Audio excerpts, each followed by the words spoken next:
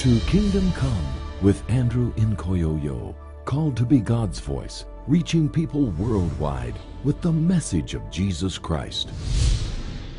Thank you for joining us again here on Kingdom Come. We are glad you're tuning in, and we are so blessed that you're watching. And thank you, my friends, for joining us here in the studio. God has got a word, and we're going to continue. We have been on this journey, pursuing a pure heart. And we have made a case for several weeks why a pure heart, why you have to seek it, pursue it. And then we have shown you how to pursue it.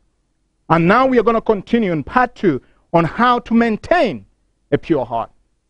You know, I shared with you last week that one of my moments that I came to grips in my walk with God when the Holy Spirit told me, all the things that are going on around you that you can't fix, and you're blaming the devil.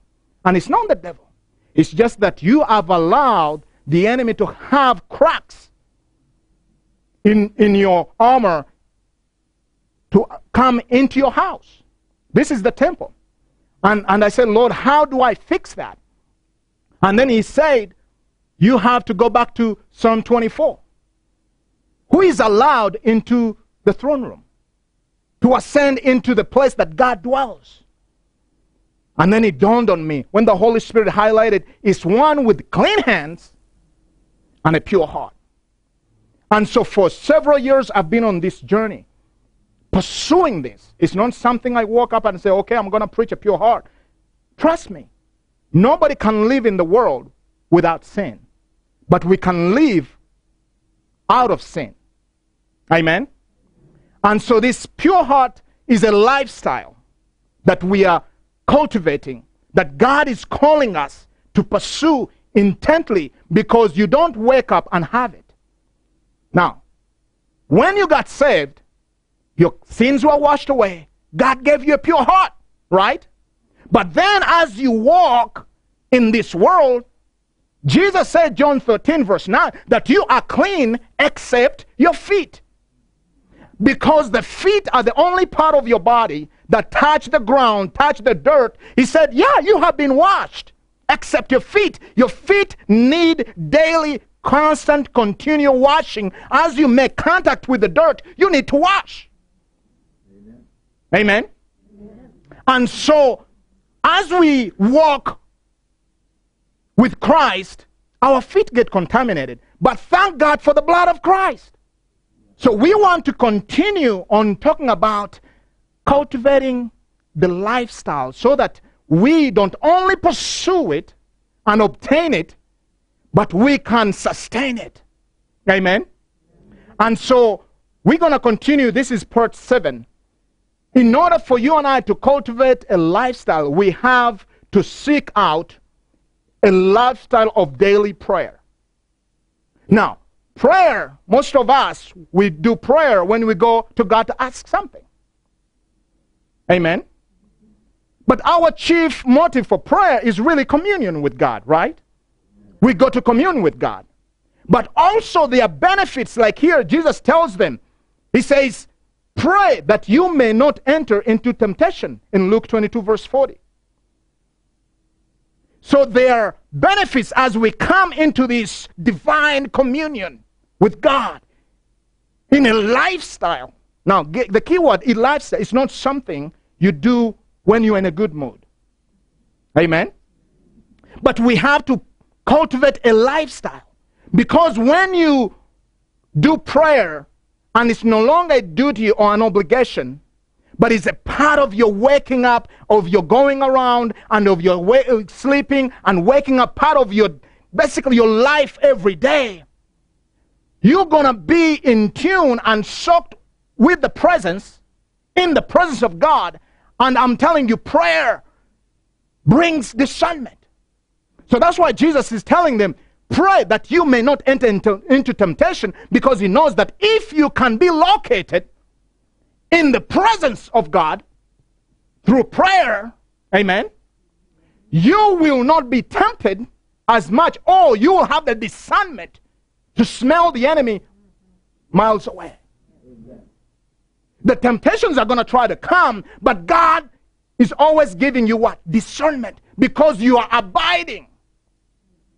You see, you abide. That's why Psalm 91 doesn't say, he who just walked through the prayer room. He says, he who dwells, abides in the secret place of the Most High. Okay? You have to abide in order for the shadow of the Almighty that is going to keep you from the temptation to be over you. You have to abide. And how you do that is a lifestyle that you cultivate. It might be in your car. It might be in your office. It might be in your bathroom. It might be in your bedroom. Well, it doesn't matter. But it's a part of your everyday going around that the enemy is going to have a hard time finding loophole, because you know what? You are in tune with the headquarters. You see, you are receiving transmission, and you're transmitting the will of God in your life and through your life. Amen? So Jesus is telling them, in order for you not to enter into temptations, you have to pray. Amen? Oh, who shall dwell on prayer? Because I'm telling you, there is one thing I love. If I could get paid to do it, is pray. Amen? Because I never get tired of it. And the more I hang with God, the more I find out, oh my goodness, I am nothing and He's everything. You see, it's the communion. So that is one of the ways you and I can cultivate and maintain a pure heart. Because when you remember when you first got saved, you are so on fire, your heart was clean, you are loving what God loves, you hate what God hates. But as you came in the church, as you started going on as a believer, you know, the dirt keeps coming on your feet. And you see, really, we haven't talked much about washing the blood. We haven't. Because it's not a vain repetition. But He's applying the blood. He's saying you have to wash. Amen? You just have to wash. It's like when you go to work, you come home, you wash. Because you've been sweating, you've been out there, you know, you need to be refreshed. You see, if we are going to see an awakening, the church has got to know the power of washing. Amen. The power of the blood. And that is in prayer. So Jesus says, hey, even if you don't get it right now, or you're not passionate about it, you just be in the presence. You'll get it. Amen. Because the more you come in His presence, He begins to reveal His longings and His desires and His passions for you. Amen? So what we are talking about is not something you only do on Sunday morning or when there are other spiritual people around so you can look spiritual. We are talking about a lifestyle. Amen. We realized that what was going to save, really, when we first got married, our marriage was us to be honest with God. And then we found out, wow, we are so different. We come from different backgrounds. They're this and this and this. And say, God, what is it? It's not another counselor. God said you need clean hands and a pure heart. Because once your heart is empty of selfishness, you're going to begin to walk in love. And guess what? Love loves.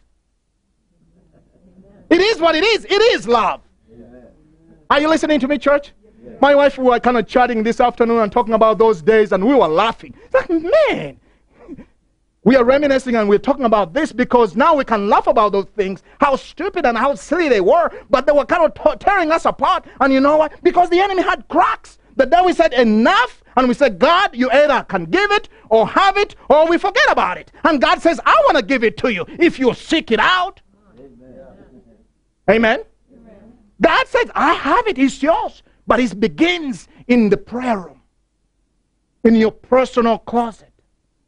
Amen? You see, you give tithes 10% of your money. This is the rule of thumb for me, to encourage you to start out if you're not already. Take 10% of your time and give it to God.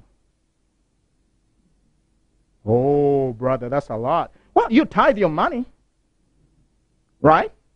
You can give Him 10% of your time and say, God, I'm just here. I'm not even going to come with an agenda. I'm just going to come. Show me, teach me. Oh, my goodness, the school of the Spirit is awesome. You're going to find out that you have bought into a lot of stuff that is not even God at all. Amen. But it's in that school of the Spirit when you say, God, here I am, teach me. And we're going to talk about that a little bit more. The next point I want to give you, how to maintain 1 Samuel 15 verse 22. About obedience. You see, here it says, as the Lord has great delight in burnt offerings and sacrifices, as in obeying the voice of the Lord. Behold, to obey is better than sacrifice, and to heed than the fat of rams. You see, he says to obey, and then he says to heed. To heed is to hear and obey. So every time you read your Bible, those of you that read the King James, and he says, if you heed the voice of the Lord, he's saying, if you hear the voice and obey the voice. But there is a key thing here that I want to dwell on just one more minute. He says that he's not delighted in burnt offerings or sacrifices as he's delighted in obeying the voice of the Lord. Amen. Now, there's another thing I want to throw out and challenge you. Do you hear God's voice? Because that is tied greatly to your success as a Christian in maintaining this pure heart to be able to hear the voice of God. Because it says here, what is going to delight him is when you hear his voice. Now, I know there are many of us that don't hear his voice. It's not because God is not speaking. It's just because we are not listening. Yeah, I've told people on hearing God's voice, and they say, but brother, I never hear God's voice. I said, no, that's not true. God is always speaking. Even right now, to many of you here, and for those of you watching, God is speaking. But the question is, are you listening? Have you yielded your mind and your will and your faculties to the Holy Spirit to bring you in a state of silence and quiet so you can hear? Remember, most of the time God is not probably as loud as I am right now. It's that still small voice. But you see, you have to be silent and quiet in your spirit to hear it. Amen? So your ability to obey is tied largely to your ability to hear the voice of God. Amen? You see, I taught a school of ministry on how to move in the power of God and how to move in the fullness of God's power and all these things. And I told them, but this is the key. At least most of the time when I experience outrageous moves of God is when I have heard a word from God. Even on the street is when I have heard a word. If I hear a word, that word imparts faith that will cause me to act out outrageously. And you'll find even for yourself that if you can quiet your spirit enough, you can begin to enter into a new realm of hearing God's voice. And that voice is going to help you walk in obedience. Amen? There are many of us wondering what is God's will for my life, but God is speaking constantly. I found that one, God was always speaking. The problem is I wasn't listening. I was looking for somewhere that God was going to speak to me. But then I realized, be still and know. You see, the voice of God, you have to know it. And it's only known by your spirit. Not your intellect, not your mind, not your flesh, by your spirit. Amen? Oh, are we going to talk? Because God wants to release you into a new dimension of the supernatural life that is yours, that is mine. But we have to know what He's up to. And I believe that's part of our problem in the church, that we are not seeing the great awakening that we ought, because we are not listening. We are stuck in our to-dos and our systems and our formula, and we don't stop to say, God, what is on your mind? And actually wait until God speaks. We can say, okay, we're going to wait upon God, but then after 5 minutes, oh, will you give us a song, sister? Am I telling the truth? We can say, oh, we want to hear what is on God's heart. And after would you give us a little something there? Because we are not cultivating the lifestyle of being still. Because that stillness is tied to our obedience. Amen? And your obedience is better than sacrifice and is tied to your blessings, to all that God will release and pour out to you. Oh, Deuteronomy chapter 28, verse 1 through 14 talks about all the blessings. But you see, it begins with an if clause. If you will hear the voice of the Lord your God to do all that he commands you, then all these blessings will come upon you and overtake you. It's conditional. Okay? 2 Chronicles 7:14. He says, if my people who are called by my name shall humble themselves, pray, seek my face, turn from their wicked ways, then he's looking for obedience. He says, these are the conditions I need you to obey and fulfill those conditions. Amen? And then all these things are going to take place for you. Hallelujah.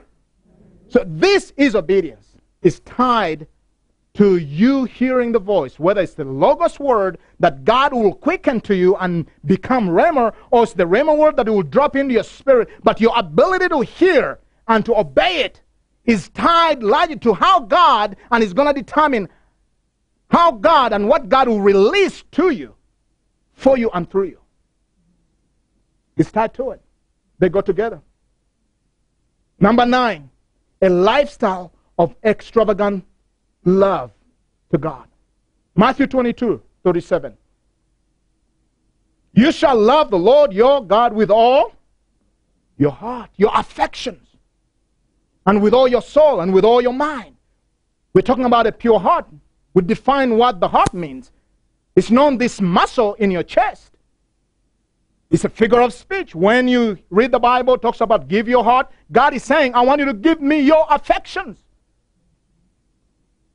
And we say that the heart is got the benevolent and the malevolent affections. They are the good affections, but God wants to sanctify you completely so that you only host and house the benevolent affections. Amen? And then we talked about this fruit of the Spirit, that a pure heart is one that is housing the fruit of the Spirit. And what is the fruit of the Spirit? Love. Isn't that amazing that the Bible doesn't say the fruits of the Spirit? It says the fruit of the Spirit is love. That's why I believe it is so key for us to pursue the life of extravagant love to God. And guess what? Romans 5 tells us, verse 5 and going down, he says that the love of God is shed abroad in our hearts by the Holy Spirit. And guess what? When this love comes, it doesn't come just to love God. The love of God is complete. It comes in its entirety. The love for Him, the love for you, and the love for the world. Amen? And he says that we have this hope because this love we're talking about, the Holy Spirit is going to shed it abroad in your heart. And I'm going to show you how you can do that, how you can tap into the inner workings of the Holy Spirit, because that's where it's at. Amen? But we have to yearn this. We have to put it in front of us. It's not something we do once in a while. It's not something we cultivate when we are feeling good. Especially when we're not feeling good. Especially when we don't feel like loving someone. That's actually when we should love. Amen? Because God commands us. Oh, and then number 10. We have to live a lifestyle. And I want to dwell a little bit more on this.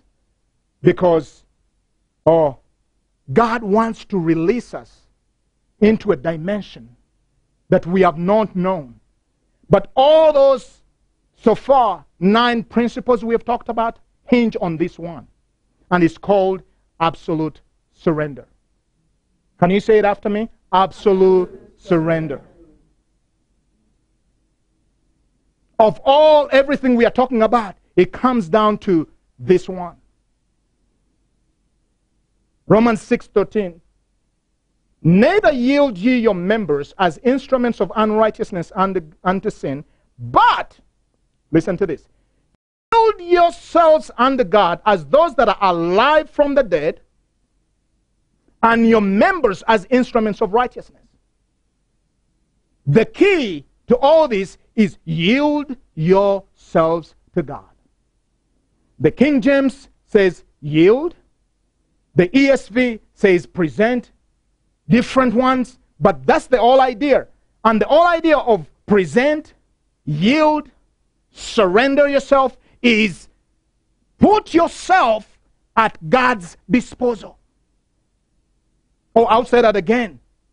He says here, yield yourself unto God as those that have come from death and they are alive. And your members, these members, your body, as instruments, right, of righteousness unto God. But what are we to yield? You ask me. Well, you are to yield. Now, stay with me here. You are to yield the most important part of your life. And the most important part of your life is not your affections. The most important part of a plant or a tree, what is it? It's the root. You cut the root, that tree will fall down. And so when God says, I want you to yield yourself, he says, I want you to bring the most important part of you. And that is your will. Who'll say it after me? My will. And your will is located in the makeup of your mind. So, what God says, he says, I want to bring the very root of who you are. Oh, this is good. Because only after you have brought your mind, which has the makeup, the very root, the very foundation, your will, into surrender to God, you cannot really present your body. Because your will still wants to be in control. And your mind, that's why in Romans 12, he says we have to renew the mind in order we can know the will of God. Why? Because in the mind, in the makeup of the mind, you have the will embedded in there. And that stinking stubborn will has to be gotten hold of by God himself in order for you to be totally surrendered. So when God says, yield ye your member, he says, I want you, oh, this is good. I want you to bring your mind and your will under the control of the Holy Spirit. Okay? Listen to this. It's only then that you can begin to see the work of sanctification. Romans 8 verse 1.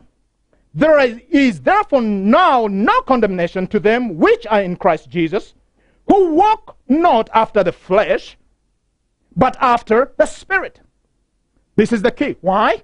For the law of the Spirit of life in Christ Jesus has made me free from the law of sin and death. Do you hear? It's the law of the Spirit of life in Christ Jesus that is going to set you and I free from the law of sin and death. And it's only after our will and our mind are surrendered to the law of the Spirit of God that we can begin to have this deeper working of the Spirit of God in transforming us in total transformation. How to absolutely surrender. Matthew 10:39. Listen, Jesus says, he uses the word lose. He says, he who finds his life will lose it. But he who loses his life for my sake will find it. Amen. What is he talking about? He says you have to lose your mind and your will to the control of the Spirit of God in order to find your true life, your true potential, to access the power and the fullness of all that God will do for you, in you and through you.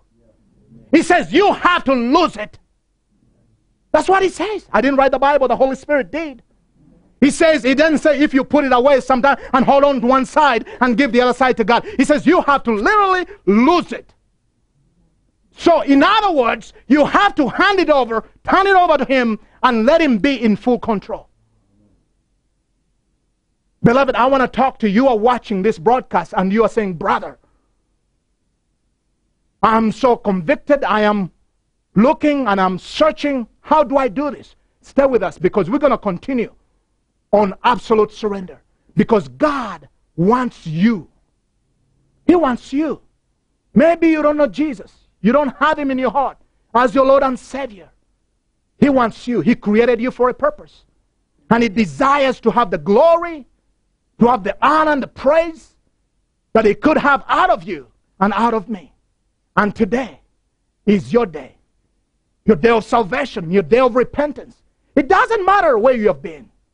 God is so in love with you that he sent his son to die for you. He's not condemning you, but he's seeking you out, even right now. Right there on your couch, wherever you are, you can invite Jesus. Say this prayer with me. Heavenly Father, I repent of my sins. And I confess that I'm a sinner. And I ask you, Jesus, to wash me with your blood. Write my name in the book of life. And if you pray that prayer, Jesus has answered your prayer. And you can say you're born again. Find a Bible-believing church and get plugged in. Be discipled so that God can have the glory that he deserves out of you. To watch on our website, receive prayer, to give, or to request a copy of Andrew's book, Working the Works of God, please visit us online at www.kingdomimpactministry.org or write to Kingdom Impact Ministry, P.O. Box 2073, Montrose, Colorado, 81402. This broadcast is a presentation of Kingdom Impact Ministry and is made possible by the grace of God, faithful prayers, and gifts from partners and viewers like you.